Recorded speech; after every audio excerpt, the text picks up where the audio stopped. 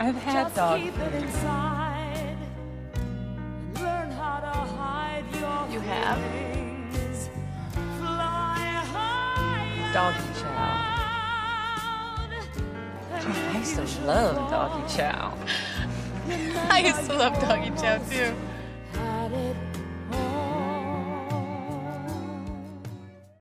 Hello, everyone, and welcome to another episode of Girl Blogger, the podcast. I am Brett Collins again. Yeah, it's me.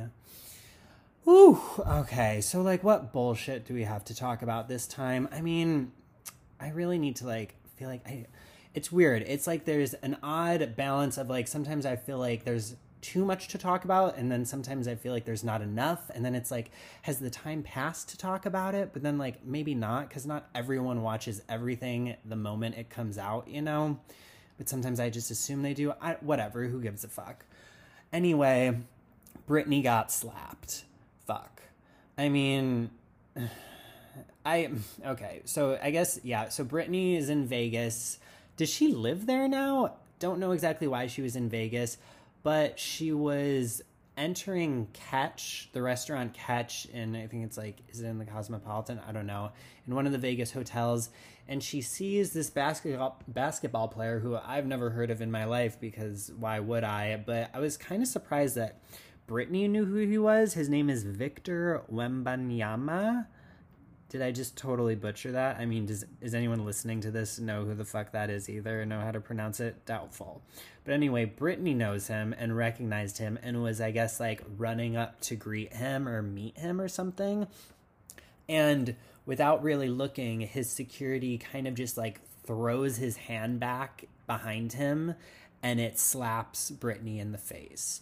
There's been video footage of this that's been released now. I think when the story originally dropped, we didn't get any video, so it was a bit unclear on how, savage this assault was. But after watching the video, it makes you wonder if it was an accident or what. I mean, actually, I don't know. If he threw his hand back, he meant to do something, right? I mean, did he know it was the legendary Miss Britney Spears, the Princess of Pop, walking behind them? Also don't know that, but yeah, it was pretty bad regardless. I mean, never okay to hit anyone, especially Ms. Britney Spears, but she got hit, and thankfully it wasn't too serious. If I'm being totally honest, I was a little bit relieved after seeing the video, because it made it clear that it wasn't some brutal, brutal assault happening in the middle of the Vegas lobby or whatever that was. And yeah, but it also made it seem more dramatic because Britney took to Instagram to talk about it, which, I mean, we all know Britney's Instagram, the most unhinged account on the app, but we live for it. Yeah, so she released a little statement. I mean, I don't want to go back and find it, and it was whatever, but basically saying it wasn't okay. She hasn't pressed charges. Don't know if anything else was going to happen, but yeah, just kind of addressing all of the things that were being posted about in the media. So, I mean, good for her, for taking it into her own hands and, laying it out for us, even though we ended up seeing video footage of it anyway. Whatever. I just thought I needed to talk about that because, I mean, everyone else seems to be talking about it, so why not document it on Girl Blogger? All right, moving on to another annoying story that has to do with inappropriate behavior. Jonah Hill. I mean, love so many Jonah Hill movies, as I'm sure everyone does, but I feel like it's kind of unspoken but known that he's just an insufferable person, or maybe that's just my opinion, but I feel like I can just gauge that from his interviews, from his overall aura when he's not acting, even sometimes when he is acting maybe, but it's just you can tell he's really full of himself, which it's okay, you're not sexy, you know what I mean? You're obviously no Brad Pitt, not even well, yeah, the irony is you're no Paul Rudd either, even though I'm not a huge Paul Rudd stan, but I know everyone else is, but I feel like you'd meet Paul Rudd and he'd be very humble and sweet and personable, but you'd meet Jonah Hill and he would be cocky as fuck and very off-putting. these are all just assumptions I'm making, but I feel like you get the vibe. Like anyone listening, like I feel like you'd probably agree with me on this, especially with the Jonah Hill personality take. But the reason I'm even bringing him up is because it just got released, these text messages that he was sending his now ex-girlfriend, or maybe they were more than girl, I don't know. His partner that he was with, this woman, released text messages of these kind of unhinged messages he sent her regarding like boundaries he was setting. And these are just so funny because it's just the misuse of boundaries, and like he's basically everyone's saying that he's like taking a therapy terminology and just completely misusing it, which is right. He is misusing it. So here's what she posted. A text from Jonah Hill. He says, plain and simple, what? That doesn't make sense. Anyways, his boundaries are she cannot be seen surfing with men, boundaryless, inappropriate friendships with men, he's not okay with. She cannot model, not okay with that. Cannot post pictures of herself in a bathing suit, or just any sexual pictures, cannot post. I would like more details on that. What is defined as a sexual picture, Jonah? Can we get an example? His next boundary, friendships with women who are in unstable places and from your wild recent past beyond getting a lunch or coffee or something respectful. That's his last boundary. And if she can't respect any of these, then he is not the partner for her. Like, fuck off. I mean, that last one is just like, that's full satire. Like, that is high camp. Friendships with women who are in unstable places and from your wild recent past beyond getting a lunch or coffee or something respectful. Okay, so like basically just alcohol can't be involved. I mean, again, what an idiot. But yeah, I just kind of wanted to talk about that mainly because I just wanted to complain about Jonah Hill and how I've always kind of envisioned him to be this person. So to just see that this has come out and he is this person is a little bit satisfying. Like, I'm a little bit devilishly happy about that. However, I will say, not to shame this girl that posted it, but there is something a bit sinister about when you share a text message like this from a very famous person, because you know, especially in today's culture, like the backlash it's going to get and the like extreme hate and just that it'll instantly become a story, which it has. So like, that was a pretty savage move on her part. And she's also saying that this is like to help other women, which I feel like is also a misuse of therapy terms, because she's not doing this to help other women. She's doing this out of revenge, which, like, honestly, get it, girl. Like, kind of a girl boss move. Like, this is solid revenge, but don't play it off like you're trying to help other chicks, because I really don't think you are. Anyway, yuck. I mean, imagine having sex with Jonah Hill. That would be like having sex with Bobby from King of the Hill, like the son on King of the Hill. That's exactly how I envision him in my head. It's basically just this like prepubescent nerd. And yeah, no, just sex with that, it just seems so inappropriate and gross. So no.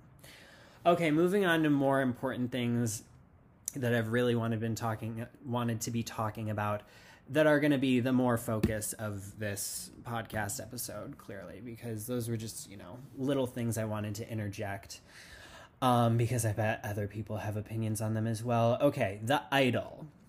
Moving on to The Idol. The Idol has been a very controversial show, as we've come to realize on the internet, and, everyone just, whatever. It wasn't good. Let's just put that out there. I mean, it wasn't. I really wanted it to be. I think a lot of people that are into this type of vibe really wanted it to be. Anyone that's, follows me on Instagram, anyone that follows Velvet Coke on Instagram, anyone that loves showgirls, like, we were all excited for this show. And honestly, the first episode, maybe even the first two episodes, or maybe it was just the first episode, I can't really keep track. The first episode was definitely promising. Like, it really seemed like it was gonna be fucking good and that everyone was just wrong. Because, yeah, so The Idol started out strong, but it really went on a steady but confident decline into just being a not very great show. But I mean, I don't know. It's funny. Like, I feel like a lot of people, like, why were they initially hating on it, though? Like, I feel like a lot of people were initially hating on The Idol because they just, like, I honestly feel like they're just kind of jealous of Lily Rose Depp. Like, is that overstepping to say that? Like, very jealous, you know? But maybe not. Maybe that's just me, whatever, being obsessed with her and not understanding how other people aren't obsessed with her. But yeah, so, I mean, I loved the vibes of the show, like the overall aesthetic, the way it was shot, the cinematography, the music was great, costumes were great. Of course, Lily Rose Depp I thought was amazing. Honestly, all of the performances were really good, minus The Weeknd, like, which I'll get into more details, but like everyone's very aware. I'm sure they've seen all the clips on Twitter or Instagram of his, I mean, a lot of it wasn't good, but there was some really like cringe scenes of him. Anytime he really tried to be like aggressive or assertive and just like kind of like he did not have that cult leader confidence that I feel like he was trying to put on, but whatever. More onto that while I unwrap everything or, you know, unpack everything.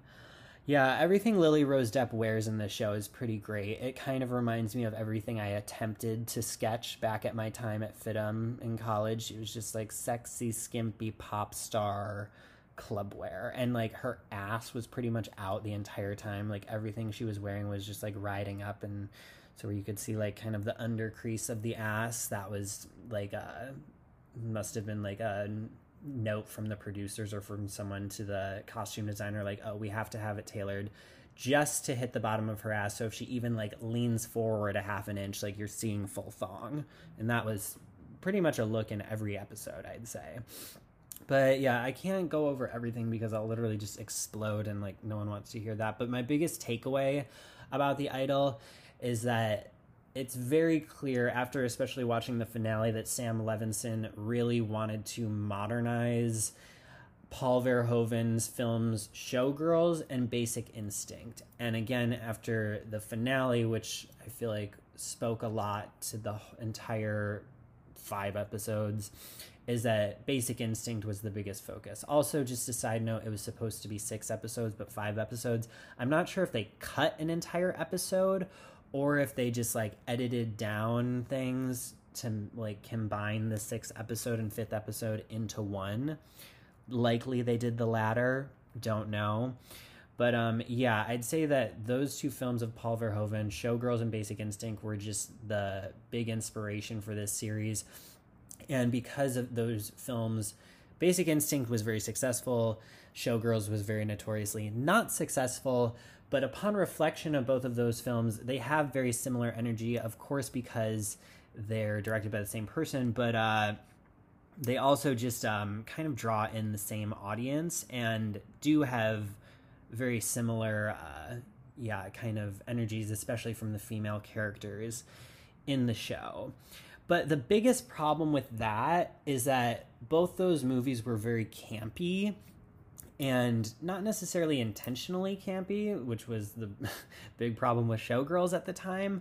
But that's why they're so beloved now, because they were like very sleazy, very sexy, very campy, and also very exciting and thrillers. I mean, especially Basic Instinct were erotic thrillers.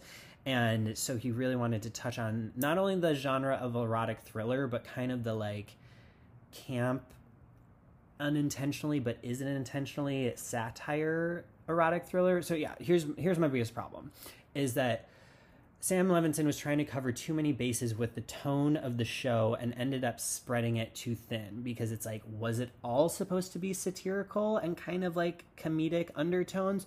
And was it totally supposed to be a mockery of the current music industry?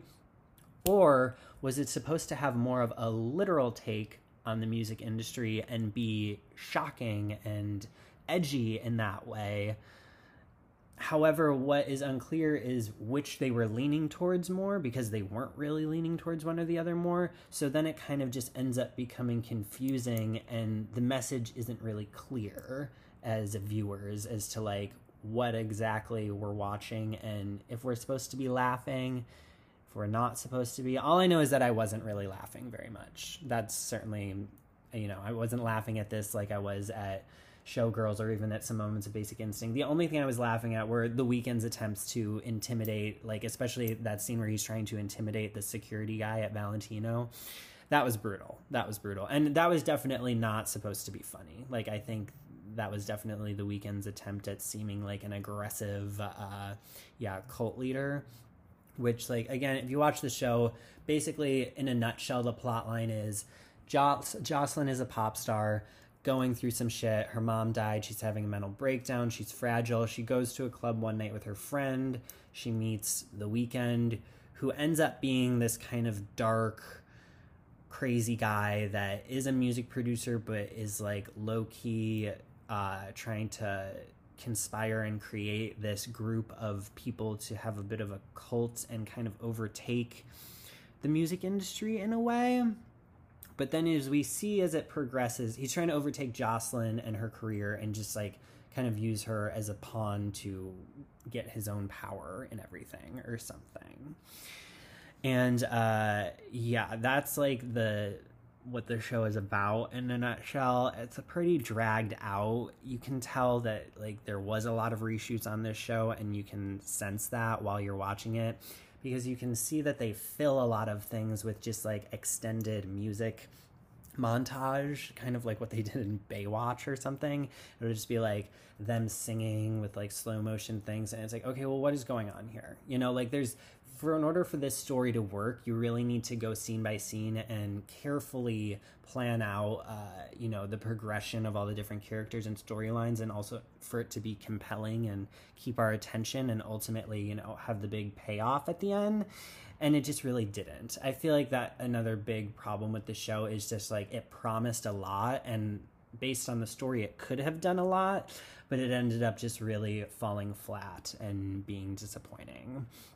Yeah, so, just kind of, again, like, points that I was thinking of, like, there's a lot of parts in the show that are cringe, that it's not clear if it was intended to be cringe, so it ends up just making it extra uncomfortable, because when things are intentionally cringy, like, we cringe at them, but we accept it because we know that's what we're supposed to be seeing. But when we're not, it's just, it's just confusing, I guess is the word. But, and The Weeknd just being deeply unsexy did not help.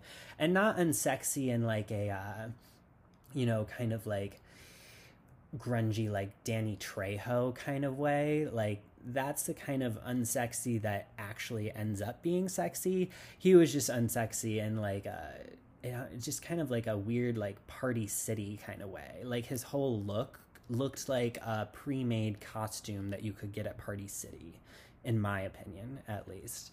But anyway, there were some other photos that got released of cut scenes and parts of the show from when Amy Seimetz, if that's how you pronounce her name, was the original director of The Idol before she got replaced with Sam Levinson. And all these pictures are of like more like cutesy pop star things, very kind of like Disney looking thing. It's like Jocelyn with like a cardboard cutout of herself, and Jocelyn with like some like fun, colorful merch. And it's kind of unclear. It's like, okay, wait, was this going to be Jocelyn's whole vibe of The Idol? Like, she was going to be more of like a bubblegum pop girl, or were these cut scenes from like flashbacks of like where she started in her career? Probably that. But again, since they weren't in the show and we just saw pictures, I don't really know. Maybe there is some article floating around that explains it, but I haven't read it. But the whole reason I brought that up, because what I thought was interesting, is that since they were such Disney things, it again makes me think that The Idol or The Weeknd totally based The Idol off of Selena Gomez, and if those scenes were included, it would have made it even more apparent that like it was very a lot of parallels to Selena for sure. However, the thing that was not at all Selena Gomez, and as we see in the 5th episode, they really try and throw us a curveball and give us a big plot twist, but that also fell very flat. So spoiler alert, here is the big twist of The Idol. So, I still say watch it just because it's a fun, stupid show. That's the other thing I'll just add in right now. Watch The Idol.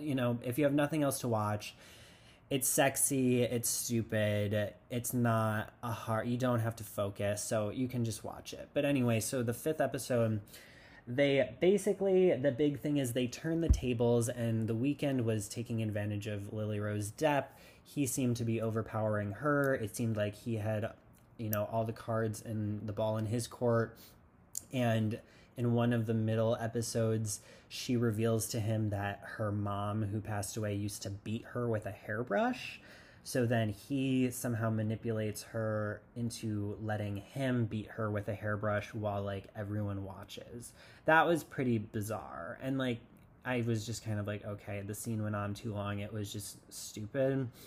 The reason that was an essential scene is because now towards the end, when we see Lily turn the tables and now she is taking control, she has all the power somehow. He's kind of on the outs and she's kind of back, focused and better than ever, because she seemed like she was kind of like a, bubbling mess and just, basket cased in the earlier episodes. But now all of a sudden she's, on her shit and kind of seems like some like calculated temptress, which leads me to believe that this whole character is supposed to be Catherine Trammell, who is Sharon Stone's character in Basic Instinct.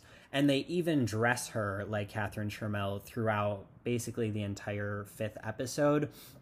So she's all of a sudden in control, and I mean, it's kind of hard to articulate. You just kind of have to see it. It doesn't really make sense why she's become so in control, but she's basically like, like, I want you gone, and like shoos him out of the house. And I think he even The Weeknd gets taken out of the house like by police or something.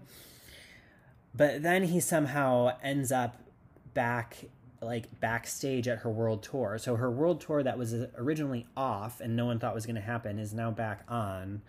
And she's backstage getting ready for the show. And he picks up the hairbrush, which if you've seen Basic Instinct, we learn now that this hairbrush is the equivalent to Catherine Trammell's ice pick. It's kind of like symbolic of her like calculated, like murderous ways, even though Lily Rose Depp doesn't murder anyone in this, like in Sharon Stone does in Basic Instinct. But the hairbrush is symbolic, and he picks it up and he's like, this is the hairbrush you said your mom beat you with. And she like gives him a little like smirky look and is like, yeah, that's what I said. And he's like, but it's brand new. And that is supposed to be like the big Gone Girl twist that like, oh, she lied about getting beaten, which I suppose is supposed to make the audience wonder like, oh, if she lied about that, she could have been lying about everything. Was this all just one big elaborate plan for her to use him? And it makes you wonder like, well, then what exactly was she using The Weeknd for? And I guess it was like in order to make her better music. But the big problem there is that her original song, World Class Sinner, which I fucking love, is better than the music The Weeknd ends up making for her. Some people may disagree with that. Like, it's kind of subjective, but it's not a clear enough distinction of like, oh, her original music was so horrible and his music is so epic. So it also leaves us kind of confused as viewers, because it's like, wait, like that's the music he created for her? Is it really that much better? Like, is this supposed to be like guaranteed, platinum music or something? Whatever. So I guess that's kind of the message, is that like this was all one big elaborate plan for Lily Rose Depp to use The Weeknd to get his talent, I suppose, and have music made for her. And then at the end, she like brings him on stage and she's like, you know what? Like, you're mine now. And it's like, is he? Like, would he agree to that? I don't know. It just really doesn't hit home. Like, it kind of is confusing. I'll admit I didn't really focus as much on the back end episodes as I did the front end. So I probably missed a few things. But I'd say the general consensus is that it really didn't have the climax that we were hoping for sure. So I don't know, like that was that. The Idol happened. I was more so just kind of obsessed with the Lily Rose Depp of it all than the actual show. I wonder if other people feel the same. Let me know. But yeah, I don't know. A part of me wonders if this show is going to have a cult following in years to come. Like, I don't know. But the thing that I actually don't think it will is because it's not unintentionally campy enough like Showgirls was, or a lot of other cult, B movies are, because those movies are so coveted because they were unintentionally hilarious, where The Idol doesn't quite qualify for that. And also, it's not like edgy and innovative enough to be, have a cult following, like even like a Rocky Horror or something like that. That was just like so unique and, refreshing in the time that it came out. And The Idol, I don't think qualifies for that either. So whatever, The Idol happened. I'm not necessarily pleased with it, but I'm not livid with it either. Like I'll move on, I suppose. So that is that. And just like that, we're back to recapping. And just like that. Woo! Okay, so from The Idol not being so great, I wouldn't qualify And Just Like That episode 3 as being amazing. However, I was very pleased, as I mentioned on my previous episode of the podcast, episode 3 was a giant step in the right direction for And Just Like That. I have to admit, it was finally funny. That's what it was. It was finally a funny episode.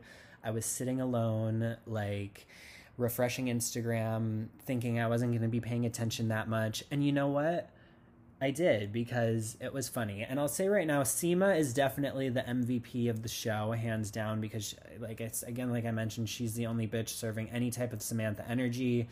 She's the only one that's aspirational. Like, we kind of want to be Seema. I certainly don't want to be Miranda. Certainly don't want to be Che Diaz. And I don't really want to be Charlotte and Harry, because I'll get into it later. But, like, Harry kind of grosses me out. You know what I mean? I feel like other people are feeling that too. Like, kind of gross. I don't want to be having sex with Harry. No. But, Seema MVP. So, I mean, I'm just going to try and do a quick recap highlight of each bitch and what they're going through in the episodes, just to keep it a little organized and not too chaotic. So, this episode is called Chapter 3, and the reason for that being is because Carrie is narrating her silly little audiobook for her sad, sad memoir about Mr. Big dying. But she's struggling to get through Chapter 3 because, of course, that's the episode, or that's the chapter where Big dies in that, after that Peloton incident in the shower. And Carrie, being the, hopeless romantic that she is, it's just hard for her to power through it without the tears just coming right back. So, I mean, not very surprising, but it was just kind of like, I mean, even though that's not really a funny storyline, whatever, it just felt very authentic to Carrie. Like, of course, Carrie's just like, oh, she just can't handle it, and the tears keep coming. It's like, oh. So in order to, what does Carrie do? Takes the grown-up approach, and instead of getting over it, she decides to fake COVID and avoid recording the audiobook, which honestly is just like, so selfish and just inconvenient to the producers. What, now they have to like fucking hire and pay some other person? Like, that's gonna, like, they could have wasted money on like studio hours that they booked or something. Like, so selfish Carrie, like, fuck you.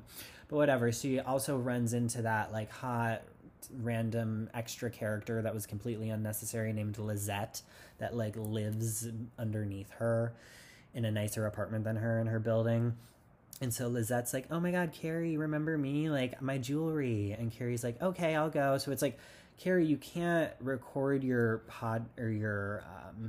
audiobook, but you can go to this bitch's jewelry party. I mean, whatever. Like, good for her for like being supportive. But I don't know. Like, even though Lizette isn't really an annoying character, it's just like, God, how many new characters can we handle? It's just like another reminder that it's like, oh, this bitch is back. Like, do we care? Not really. But at least like she's hot and like pretty well dressed too. So I mean, we'll see that. We'll get into later when Carrie goes to that weird party.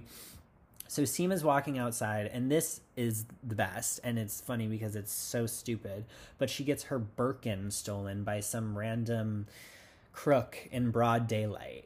And I guess this isn't the first time that luxury items have been stolen right off the women of Sex and the City, like when Carrie got her Manolos stolen back in the original series when she was like walking down an alley and some guy was like, give me a Manolo Blahniks, and she was like, oh, but that was like kind of reminded me of that maybe. So it was like very nice to see that. And like these are the storylines I want, just like mindless hijinks that really don't mean anything, but they're just good in the moment. I mean, I guess they kind of have like a sitcom quality, but I don't know. Again, it just felt very Samantha. Like, I feel like this is something that would happen to her, and her just like putting on one of those like Raquel Welch wigs to like go on a manhunt and find her, like, you know, the thief that stole her Birkin. Like, it just felt like something like that, which I very much appreciated.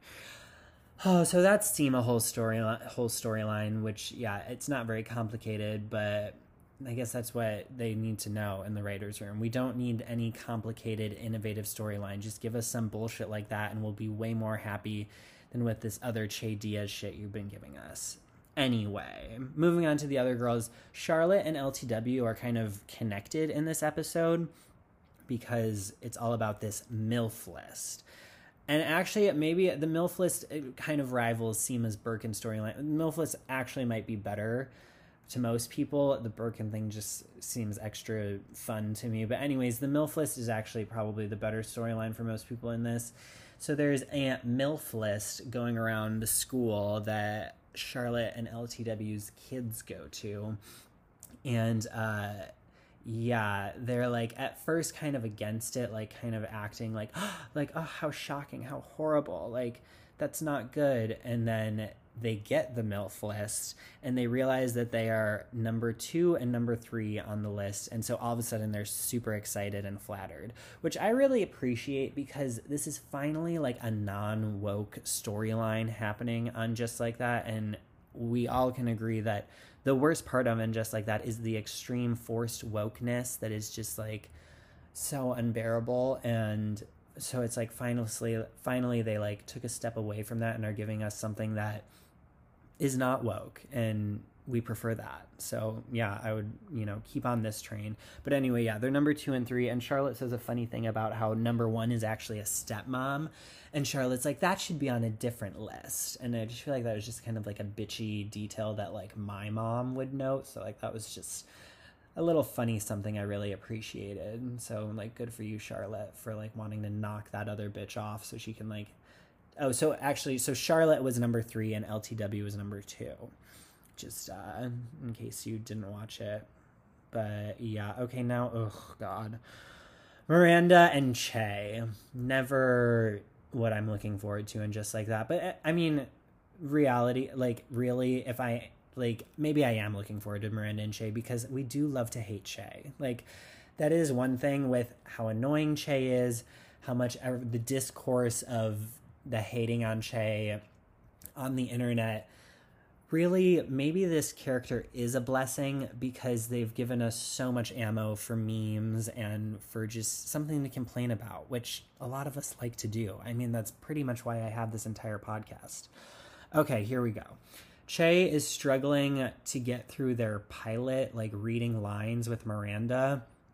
And Che is actually extra annoying in this scene because they're not being very appreciative for Miranda reading lines with them. And then also Miranda points out how Che is supposed to cry. It is written into the script and the dialogue of the script. And Che's like, no, I can't cry because then people will think that being non-binary is like something to dread and like that I'm not happy, but I am happy. Which I suppose is like a valid point, but it's like, bitch, that's not the script. Like, you have to cry. Like, really what we're vibing is that Che is just afraid that they can't cry on cue. So it's like, just be honest, Che. You're afraid you can't commit to the bit. Like, that's what you're struggling with. Ugh, fucking Che. But I will say Miranda is kind of like funny in this little bit of when she's like bopping around LA, like this like doofus that she's become. She gets on the phone with Carrie and she's like, I like LA. It's like pretend life, which honestly is a great summary of LA and like the people that live here and their attitude towards life, because it is like that. Like there's like an insane amount of unemployed people here, or people that are unemployed, but they won't say that because they like think they're employed because they have like 3 side hustles and like a part-time job. very common in LA, which I feel like pretend life just really captures that. And it's honestly probably why I love it so much, because you just never really have to take anything too serious living here. So I'm glad that that has been highlighted and that Miranda notes that. She almost gets a tattoo, which is, again, this doofus version of Miranda that she's become. Like, Miranda would never get a fucking tattoo. Like, are you kidding?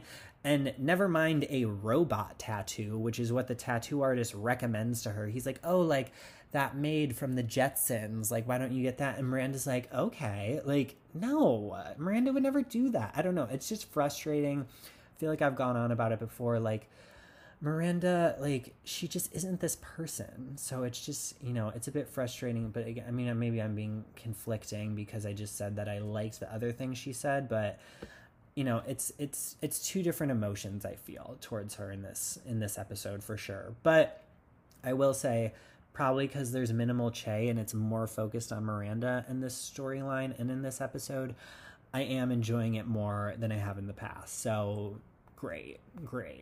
But yeah, definitely anti-Miranda getting that tattoo. And I don't think she got it. So, like, thank God. Okay, moving on to Naya. Who really gives a fuck? I mean, like, what is she doing on this show? Like, she's so far removed from the other girls. It's just, like, kind of distracting at this point. In her scene, she's, like, kind of, like, being a hoe with this, like, sound guy that's, like, trying to pin a mic on her lapel or something. She's, like, trying to shoot this scene or like, an interview for LTW's documentary. Like, cute that they tried to tie in those girls together, but I don't know. It just seems so forced. And it's, like, I kind of feel bad for this actress because she's really just getting the shit end. Like, I never remember what happens with Naya, and I don't think anyone does because it's just, like, extra screen time that really doesn't need to be there. Oh, okay. Back to Carrie. Carrie and Bitsy Von fucking Muffling. Like, she is just popping up everywhere. She is, I saw this Twitter, like, funny tweet that was like, Bitsy Von Muffling is the It Follows of, and just like that. And she truly is. Like, you just, like, look over your shoulder and she's just, like, wide-eyed walking towards you, like, in that, like, loud, obnoxious, like, Carrie! Like, I mean, it's kind of funny, but it's just, like, is she friends with a producer? Or is she friends with Michael Patrick King? Because she is all over and just like that. I mean, maybe she was just kind of a coveted cameo character on the original series, so they're kind of, like, giving her extra screen time in this, but whatever. She, like, appears out of nowhere, ambushes Carrie, and she's like, oh my god, I spent $100,000 on a facelift, and I still have to get my lip waxed. Like, okay, like, I don't think facelifts cost $100K. Like, who the fuck ripped you off, Bitsy? Like, do your homework. Like, that sounds very excessive. Like, I don't even think, like, a Kris Jenner facelift would cost $100,000. Maybe it would, though. So maybe she's not wrong. I don't know. I haven't gotten a facelift yet, so I really can't speak on that. It just seemed a little dramatic. But then she also shares this, like, dark tidbit of information to Carrie. She's like, oh, Carrie, you're so upset about Big dying? Well, like, the first year's bad, but honey, the second year is even worse. Like, no one tells you that. It's the dirty little secret. Talking as if she's Samantha. So maybe that's another reason why they're putting her in, to give, like, a little Samantha chutzpah, even though she doesn't have the same chutzpah as Kim Cattrall at all. But whatever. She's like, you should do something to make you happy, honey. So what does Carrie do? She goes shoe shopping. And that's another reason I love this episode, because it was like, a reminder that Carrie loves not only shopping, but shoe shopping. And she buys, like, 24, like, $1,000 a pop shoes, which is just, you know, very unrealistic, but it's something Carrie would do. So great. And she got this great pair of Loewe, like, balloon strappy sandals, which, like, I've seen highlighted on a few Instagram accounts, and, like, that was very lovely. So, like, good for you in buying those shoes. Okay, back to Charlotte and LTW. This scene is the turning point that made me say, like, okay, this episode is hands down the best we've seen in And Just Like That. Probably because I'm gay and, like, a little fucked up, but whatever. So back to the MILF list. They're at the school. They're, like, apparently about to find out who the boy is that wrote the MILF list. And these other moms are like, oh, he's really hot. And Charlotte's like, that is inappropriate to talk about a child. But then this, like, weird imposter Iggy Azalea music starts playing, and the girls like slow-mo turn to see who's walking in, and it's the kid who wrote the MILF list, and he's like this hot jockey, kind of like gay-faced, bubble butt, like what's that sport called, like lacrosse player that walks in, and all of the women are like, like trembling at the sight of him because he's like so hot. And I will say he is pretty fucking hot. And the other thing that again I love about this is the non-PC-ness. Like, I mean, the non-PC, the non-woke. We need at least little somethings like this, because it's like this is like the, kind of raunchy shock value that we want, like unlike some of the other stuff that I'll get into later. But it was just so nice to see them do something that's completely not woke, because at the oldest, this kid has to be like, 18? Like, but he's probably like 16 or 17. So he's underage and they're gawking at him, which is pretty scandalous. So like, whatever, we love that. Like, they're not actually fucking him. Like, that would be pushing it too far. So like, whatever, let them gawk at like the hot teen. It was just very nice to see. And then like after that, it like cuts to all of the women and Charlotte and LTW. They're like back in this like parent teacher thing, and they're like, oh yeah, we're gonna punish that kid hard. Like, I don't know exactly what they say, probably like suspension or something, but then like horny Charlotte and LTW like jump up to his defense, and they're like, no, he doesn't need that harsh of punishment. Like we should really practice justice here. Or like, they use some like political terminology of like, oh, like he needs to be correctly treated. And then these other bitches chime in. They're like, you just don't want him punished because you two are number 2 and 3 on the hot MILF list. And they're like, oh, are we? And like, it was just funny to see them like have a little comedic synchronized like beat there together. And I feel like they just played it off really well. And like, those are other moments I wanted to see. So it was just like, wow, it's like, that scene really just uplifted me, and I actually laughed, and it was like, I felt energized. Like, and that's how I want to feel watching And Just Like That. I don't want to feel dragged through the mud like I have for the past year, or like whatever that year was where the first season went through. Anyway, back to Miranda being a doofus back in LA. Oh, this was a big doofy moment, but it was actually pretty funny. So she goes to see this taping of Che Diaz's whatever, Tony Danza sitcom, and she like sneaks her phone in, and then of course, right when Che is almost nailing the cry, when she has to cry on cue, which apparently now she's okay with crying on cue, doofus Miranda's like what phone that's been acting up goes off, her ringer goes off, everyone turns and looks at her. It's so embarrassing, and she ruined the moment. And I mean, it was pretty funny, and it was just, I feel like, because Miranda did have those like awkward, embarrassing moments in the original series, like when she had braces, like that fucking episode, like I guess that was kind of a doofus Miranda moment. So this felt more, authentic to that, like that original Miranda doofus versus this And Just Like That one that she's just been a bumbling mess everywhere. So she gets kicked out, or she doesn't get kicked out, but she like runs out because she's so embarrassed. And then Brady calls her, and he's just like crying like a little bitch on the phone. He's just so annoying. All the kids on And Just Like That are so fucking annoying. Like, he's crying about that, like, Luisa, his, like, oversexed girlfriend, like, dumped his sorry ass, and he's whining on the phone, and he's like, I'm gonna kill myself, and Miranda's like, no, don't, and she's, like, taking it so seriously. I mean, I think he's just, like, being dramatic. I don't think Brady's actually suicidal, but whatever. He's, like, in Amsterdam, so he's, like, flying all the way back to New York from Europe. Then, I didn't even note it, but, like, Miranda and Che get in some like fight about her phone going off, but then she's like, whatever, Che, like I have a child I need to get back to, and they part ways, and Miranda flies back to New York to be with Brady, who gives a fuck. I don't care about him and his breakup. Back to Carrie, she goes to Lizette's party, and one thief like steals all the jewelry, and security like doesn't do anything about it. But then Seema, this other amazing moment I loved of hers, she stops the thief by pulling a gun out, or what we think is a gun, but I quickly realized, and I feel like most people did watching it, that it's not a gun, it's just a lighter shaped like a gun.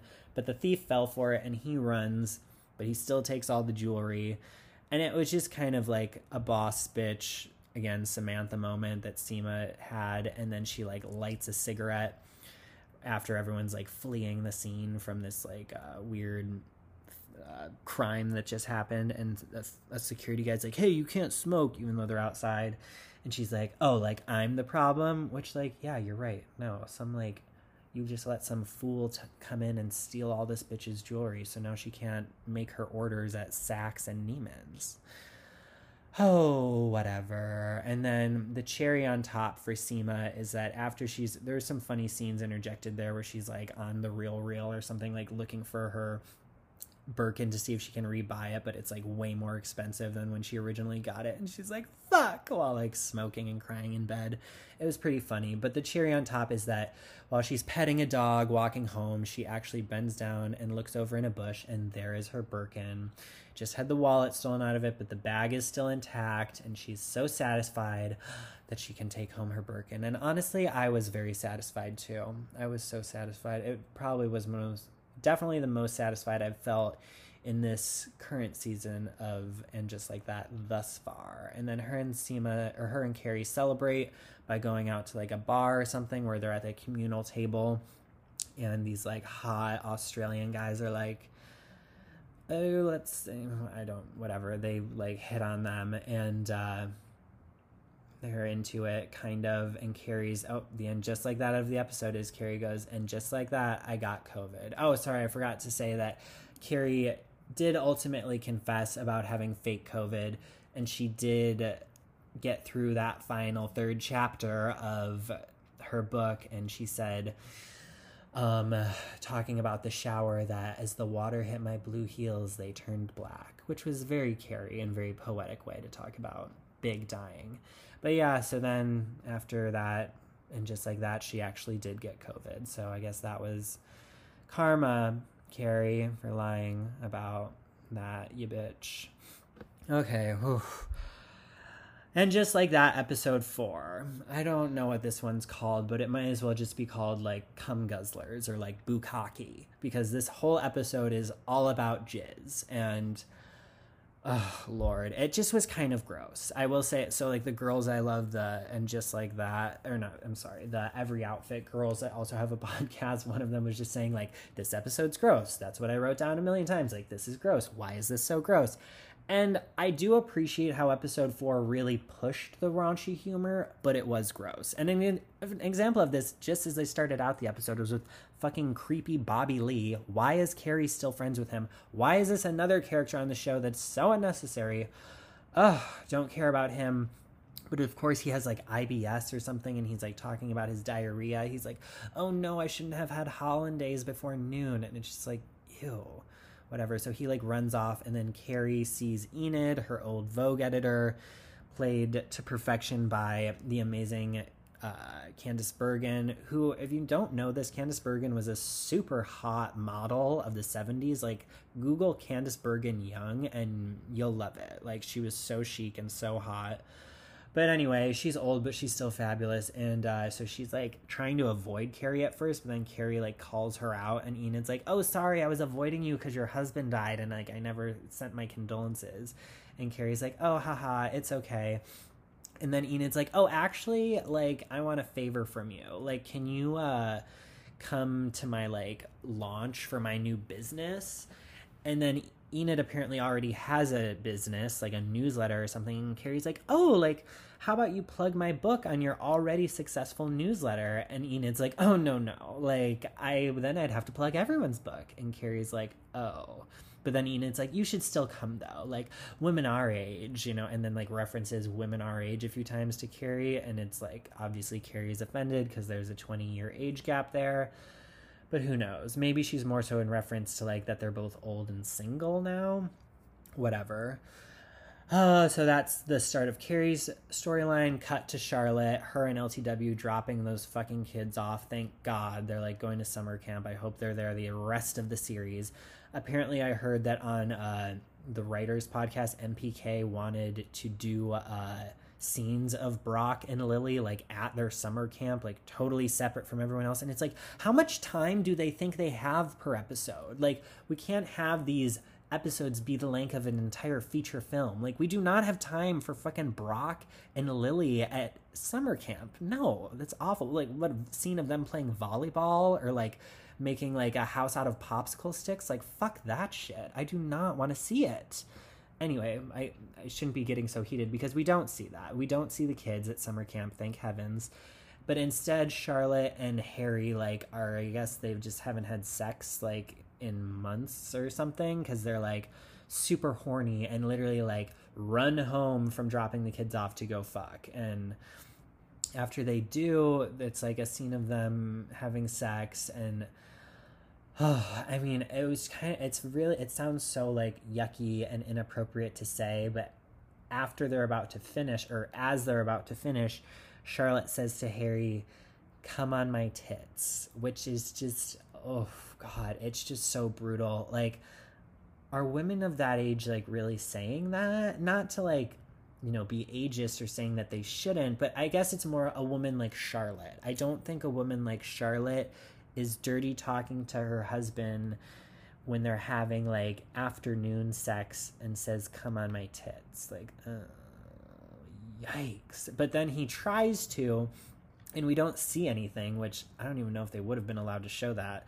but we don't see any cum shot, so it's a little confusing. But then we're like, oh, what's going on? And then Charlotte's like, oh my God, like, no jizz came out. And it's like, I guess Harry had like a dry orgasm, and that becomes like their storyline, which is like kind of funny. But again, it's like, I appreciate the attempt at like the raunchy humor, but this isn't the kind of like real raunchy humor we want, I'd say.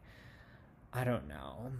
Did other people think it was funny? Or I don't know. I just kind of got the ick from it. It's like if you like walked in on like hearing like your relatives talking about their sex life or something. It just felt like something you're not supposed to be hearing, and we were hearing. So it was just a little bit jarring and like made my skin crawl a bit. And like, what is the deal with like always talking about Harry and sex? Like, we saw his dick in the first season, and now like all of this. I feel like there's just too much centralized about Harry's genitals, and like, he's not hot. And I think, like I said earlier, like, I think Harry looks better when he was like heavier. Now he's been like looking a little frail, and I mean, like, I guess good for the actor Evan Handler for like losing weight if that's what he wanted to do, but like, I don't know, it just like kind of makes my skin crawl, and like, I don't want to be thinking about fucking Harry, you know. But that's kind of what this episode is all about. And then so after that we jump to a lunch scene, which was good because finally it seemed, again, like, I really just kind of latch on to anything that feels like the original Sex and the City and just like has the essence of the old show, because like that's really what we want here, just kind of a more updated version of that. We all know that's not what we're getting, but whatever. So it's the ladies at lunch. It's Miranda, Charlotte, Carrie, and Anthony. And Anthony's always a good Samantha replacement, so there we go. And they're talking about jizz, and they keep calling it jizz, I guess, like, as opposed to semen or cum. No matter what, like, it's, again, a little bit jarring, and it's like as if you hear like your, like, you know, like your first grade teacher talking about jizz and cum or something, like sucking dick and cock, or it's just like, like, it's just a lot, you know? Like, I don't know if I want to hear that. But they're going on and on about it, and Miranda says she doesn't like it. Shocker. Carrie says she's never thought about it, but then is like, jizz. It's like an old annoying friend. I'd miss it if it went away. And it's like, is that a good metaphor?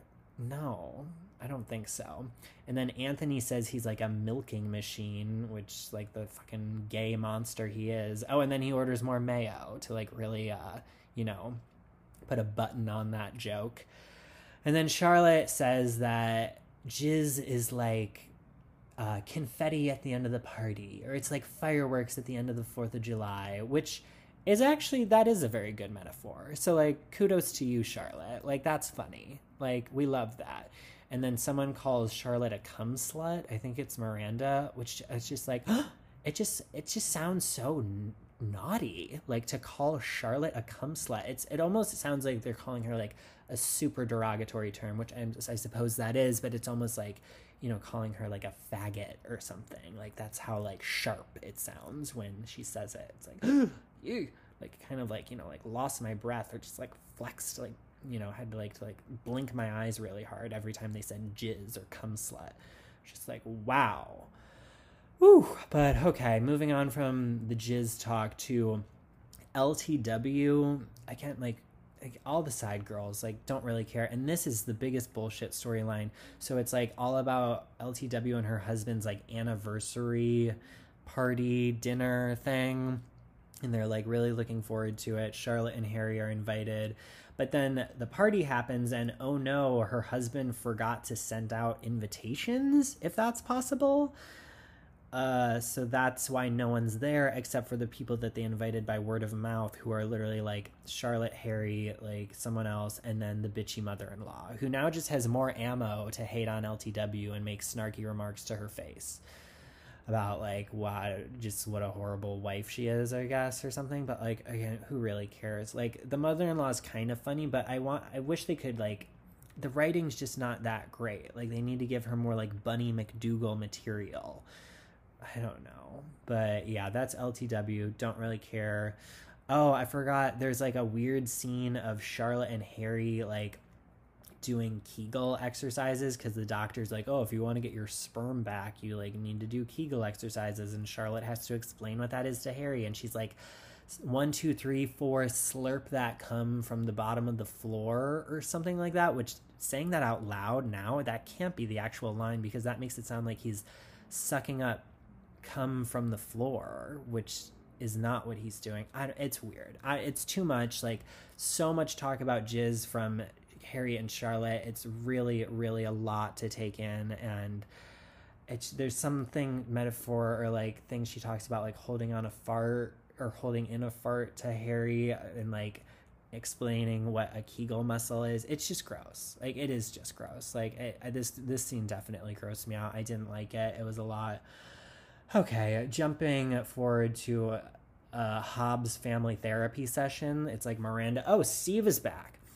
Steve is back in this episode. The first scene we see him in, he's shirtless, and he is looking just toned as ever. Like, that was really a gift that they gave us. Like, yeah, Steve is looking great. Like, you made a mistake, Miranda. Like, yucky Che Diaz, I would take Steve any day. I think lesbians would take Steve any day over Che. And I mean, that might be, I might be overstepping my boundary in saying that, but I believe that to be true.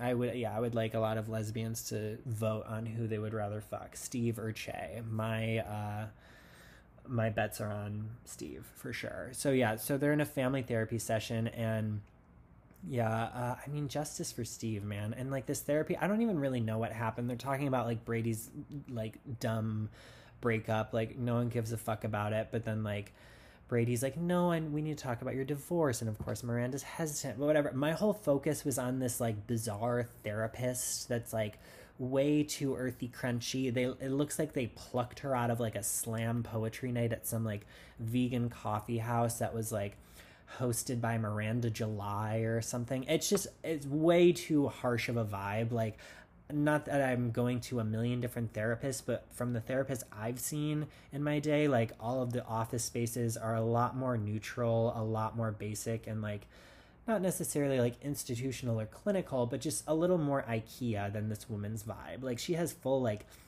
knit things happening, like very 70s, like like Brady Bunch color scheme happening in her office. I just hate it. Like, this, it really took me out of the moment. Like, who the fuck is this therapist?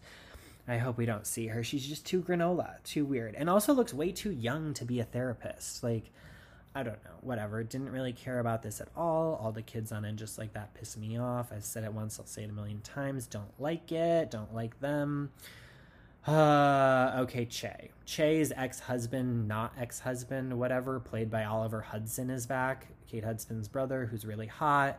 Don't believe that he was ever with Che, whatever. They're like setting up furniture. Carrie's there at one point. Who cares? The only takeaway from this is that they all fall asleep on a bed they were setting up, and Oliver Hudson starts like to hook up with Che while Miranda's right there in bed with them. And of course, Che, being the fucking evil monster that they are, is like, are you not okay with this? Like, kind of hinting that like, oh, if you're not, like, you're not progressive and you're not cool. Which honestly, like, that's a whole different discussion to be had, but like that is happening more and more frequently. And I've seen it especially in the queer community, that it's like, oh, if you're not super sexually fluid and progressive and open to like have an open relationship, have threesomes, like do this crazy kinky thing, like if you're not open to that, you're shamed then for being judgmental, apparently, when sometimes it's really like, no, this is fucked up. Like, Che, you should be not hooking up with your technically husband in front of Miranda, and you should be divorced from him. Like, it's a mess. Like, Che, you are a fucking mess. Ugh. But yeah, and so then Miranda tries to force herself into being okay with it, and she's like, oh, like, actually my visceral reaction was, no, I'm not okay with this, but like, let's try it, it's kind of hot. Just like, again, doofy Miranda. And of course they try to hook up, but it doesn't work out. Miranda gets a Charlie horse, like the unsexy doofus she is, and has to like wobble out of the room. Oh yeah. Okay, then that's the end of that storyline. Carrie goes to Enid's like business endeavor that she talked about in the beginning of the episode. It's like, I think like an online magazine for old women. Great. Of course, Gloria Steinem is there, being the fabulous old feminist bitch that she is. I mean, everyone loves her. Like, I'm not gonna pretend that I'm like well versed in the. Of course, I know who Gloria Steinem is. I'm not well versed in, you know, all of the good work that she's done. I know that she's a very influential woman. If you ask me, I would prefer that Joan Rivers was there. Whatever, that's just me. Obviously, Joan Rivers is no longer with us, so it would have been impossible. But that would have been a pretty iconic cameo on And Just Like That. Get fucking Joan Rivers. Like, yes, that would be what I wanted to see. Anyway, it's like uppity, whatever. Fucking Bitsy Von Muffling there she is again. It Follows, like the fucking cockroach that won't die. And she's like, Carrie! She's like, you should suck this cock. And like sends Carrie a dick pic of some guy. This was also in the episode, this guy has been texting Carrie, but Carrie doesn't know who he is. And Bitsy's like, I gave him your number. Like, what? Like, you can't just give people other people's numbers. Like, she's like, you should fuck him, Carrie. Like, the best way to get over one man is to get under another. And then she sends Carrie a picture of his dick, and it's like a flaccid dick that looks like a Google image search. It's just so bizarre. Like, those aren't what dick pics look like. Like, it's weird. And how do you have a picture of his dick, Bitsy? Whatever. So then that happens. Gloria Steinem gives her stupid little spiel, and Carrie's like, oh my God, I love you. And she's like, I know. And so her and Enid and Gloria all get a picture together. And then Enid and Carrie are talking, and Carrie's like, oh, like, I'll write for you. And Enid's like, no, I don't want you to write for this online magazine. I want you to give me $100,000. And Carrie's like, oh. And she's like, yeah, I know you're rich from your husband that died. And Carrie's like, oh, well, Enid, like, if I give you $100,000, like, then I'd have to give everyone $100,000, kind of giving her, like, a, you know, touche, like, backhanded, whatever, just, like, giving her some shit, because that's what Enid said to her in the beginning of the episode. And Enid's like, fair, fine, I'll plug your silly little memoir in my thing if you give me my money. And Carrie's like, great. And then she's like, oh, by the way, can I see that picture of us with Gloria Steinem? And she's like, sure. And then she opens Carrie's phone and sees the dick pic, and I guess recognizes the penis, and is like, that's my boyfriend. And it's like, oh. And I think that was supposed to be really funny, but it just like was really awkward. And then Carrie's like, oh, then I really should pay you. And she's like, but I don't have a checkbook. And Enid's like, I take PayPal. And the final And Just Like That voiceover is, and just like that, me and Enid became PayPals.